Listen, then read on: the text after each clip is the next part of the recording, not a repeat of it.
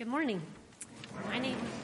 My name is Cindy Tyree, and this morning I will be reading Luke 24, verses 1 through 12. On the first day of the week, very early in the morning, the women took the spices they had prepared and went to the tomb. They found the stone rolled away from the tomb, but when they entered, they did not find the body of the Lord Jesus. While they were wondering about this, suddenly 2 men in clothes that gleamed like lightning stood beside them.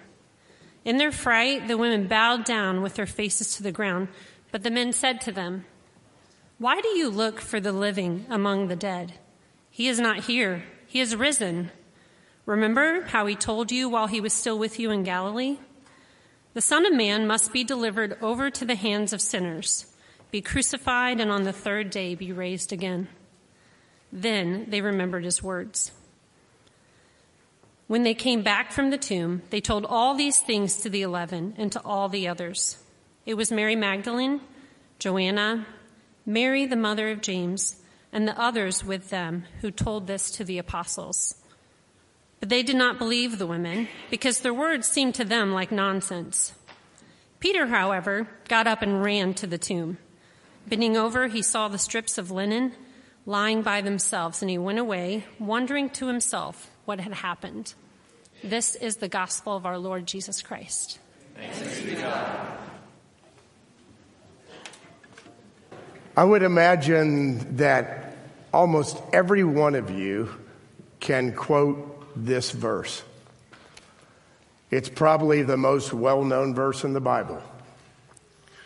It goes like this: "For God so loved the world, that he gave his one and only Son, that whoever believes in him shall not perish, but have eternal life."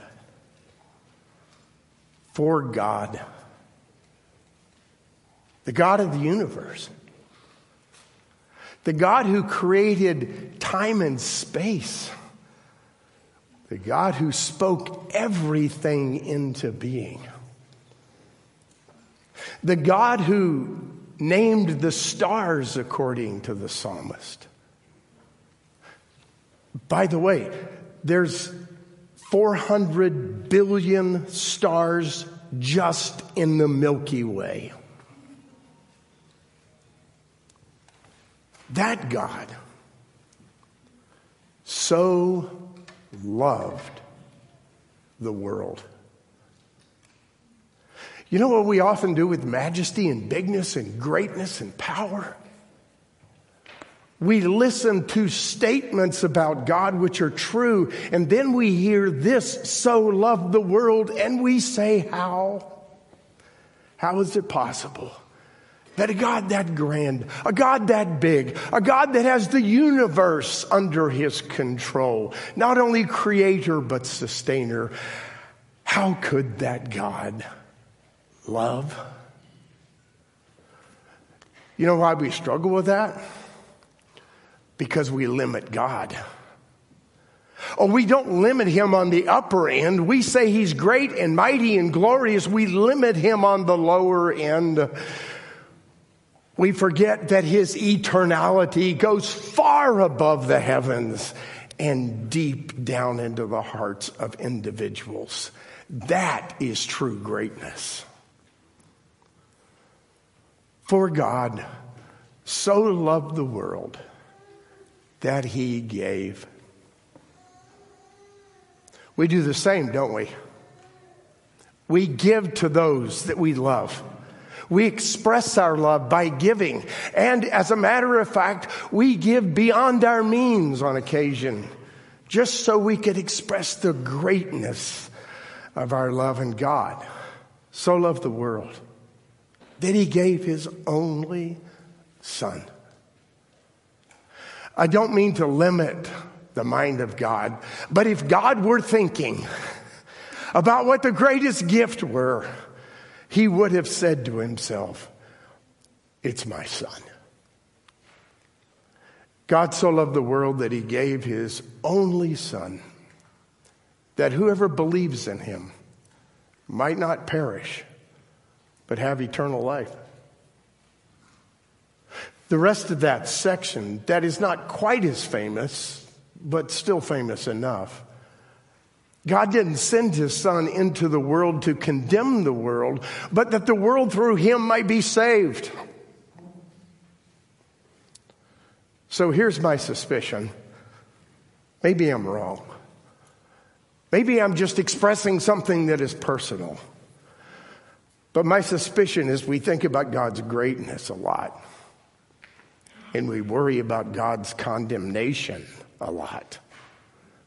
But do we actually focus as often as we should on the deep, deep love of God? God didn't come in the person of Jesus Christ to condemn. He came to save. So as I think about that verse, which really does define the gospel in a nutshell, then I think about us. And I think about the things that may have gone through your head, and I know have gone through mine. And they would be something like this. God, I have trouble with commitment. I can't commit completely to you. I know I'm going to fail. And God says, I know that's too. That's why I came. That's why I love you. You may say to God, as some of you inevitably have, or as I have, you may say, I'm not good at follow through, God. I can make a promise and then I'll break it. I know myself, and God says, I know you too. So stop focusing on your follow through and focus on my faithfulness. I am more than enough for your inability. But God, you might say, I just don't have what it takes.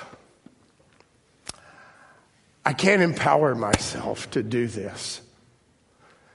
And God says, my strength is made perfect in your weakness. I'm glad you said that. You don't have enough power. You're right. I do. Or maybe you've said to God, God, I just don't have the faith. I see people around me who have got that faith, but that's not me. I just can't trust like that, God. And God says to you, listen to me. I love you, whether you believe it or not. Trust that. You ever heard of a mustard seed, you might say? It's tiny. That's all the faith you need. And by the way, it's not all the faith that you need. It's enough. It's absolutely enough. I believe in you. So I say to myself on days when my faith wavers, I say to myself on days when my commitment is not there, I say to myself on days when my faithfulness is not what it ought to be, I say to myself on days like that, or should, God loves you. There are those of us, myself included, that have a hard time receiving love. You understand what I mean? You just can't take it in. So this Easter, I want to challenge you, and I want to challenge me to stop already. With all the working, with all the effort, with all the trying to believe, stop already and just receive the love of God. That must be why Paul, in his epistle to the Ephesians, wrote these words. He said, I pray that out of his glorious riches he may strengthen you with power through his Spirit in your inner being, so that Christ may dwell in your hearts by faith. And I pray that you, being rooted and established in love, may have power together with all the Lord's holy people to grasp how wide and long and high and deep is the love of Christ, and to know this love that surpasses knowledge, that you may be filled to the measure of all the fullness of God. Let's pray. Gracious Lord, we want to have faith, but we never think we have enough. So help us just to trust with what little we have. Lord, we want to be loved, but sometimes it's hard for us to receive it. So Lord, break down the barriers in our hearts so that we can receive your love. And Lord, because you allow us to receive your love, may we be transformed, not only inside us, but outwardly. And may we share that love with the world. We know, Lord, that's why you came. We know that on Resurrection Sunday, you proved your love for all humanity. Let us be those who receive it. Through Christ's name we pray. Amen.